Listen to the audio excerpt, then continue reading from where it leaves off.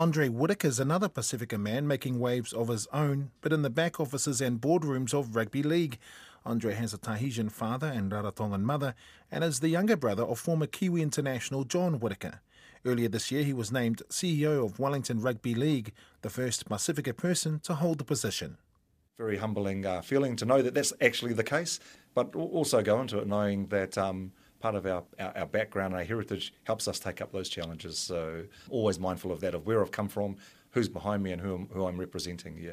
You kind of touch on it. How will your heritage in that Pacifica makeup aid you in your job, or how does it frame what you do? Definitely. If we look at the statistics of makeup of people who take part in the game, high percentage of Māori in Pacifica. So firstly, coming from my Pacifica background, that helps me understand, I guess, some of the things the values that are important to Pacifica and Māori. And, there are similar things. They're around family, they're around having a sense of spirituality in what you do, and it's about being connected to your community. So you need to understand that when you're working with Pacifica stakeholders, that you're not engaging that person that's in front of you, but their family and their community. Understanding of how you bring that into the work you're doing. That engaging the Pacifica community, it seemed to always be at the forefront of what you were doing. Well, if we go back to my initial club, which is Randwick, there's been a very strong Cook Island base there, and I guess the base of the club in Randwick is not only Cook Island, it's grown. Actually, right now at the moment, there's a very strong Tokelao background, but also other people. So, and if you look at rugby league in New Zealand compared to, say, other sports, we've been one of the first sports where Pacific people are national representatives. So if I think back to people like actually Roy Christian, who was in the 60s in the Kiwis, and then players like Dennis Williams, my brother John Whitaker, and of late, we saw players like Fred Akoi, James Luluai, Olsen Filipaina, and right through to now where we've had players like Ben Matalino from here in Lower Hutt.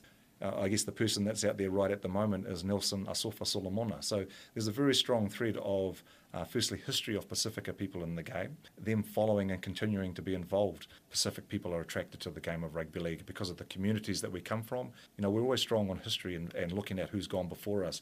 And when we see people like Roy Christian, like Dennis Williams, like Fred Akoi representing us, it inspires us to want to follow in their footsteps. You've been on record saying that both the Māori and Pacifica communities are pretty much the future of the sport. What do you mean by that? It's not meaning exclusively Māori and Pacifica. The fact is the numbers of participants in the game of Pacific people is around 86%. If that is the strong stakeholder group, then the future of the game needs to understand engaging and those communities around values and around systems that resonate with them so that they continue to grow and flourish in the game. Actually, what are the values? What are some of the things we talk about? And we talk about things using the Māori term whakapapa, history and links to people. So working with a Pacific community and stakeholder in rugby league, we need to continually reference who are the people that have gone before us, because that's important. We need to continually reference our families and ensure that our families have a place and a voice within the game. And those kinds of things is where I say where the future is. If our Pacific people make up the numbers, we need to think about how do we actually engage them in a meaningful way that resonates with them so they continue to enjoy the game. We're seeing Pacifica dominate all sorts of sports in Aotearoa, but not necessarily apparent in the administration and the boardrooms, that sort of thing. Is that something that could be worked on? 100%. Yes, as you've pointed out, it's one thing having the players in the game. I'll mention Tana Umanga here, and it's talking, and I remember him saying, well, we're always in the game, but it's about how do we take part from the sideline and be more meaningfully engaged, not only as coaches and managers, but in governance. I think one of the things that needs to happen is that firstly recognising that stakeholder group, as I was talking about earlier, and then actually valuing what they bring to the game and giving that the same validity and credibility as other pillars in the game. So if we talk about things like governance, for example, things around finance and audit and risk committees, there are things around bylaws. Well, equally you need to hold in the same frame values that resonate with Pacific people. So if you have values, and I'm using Māori terms here, like manakitanga,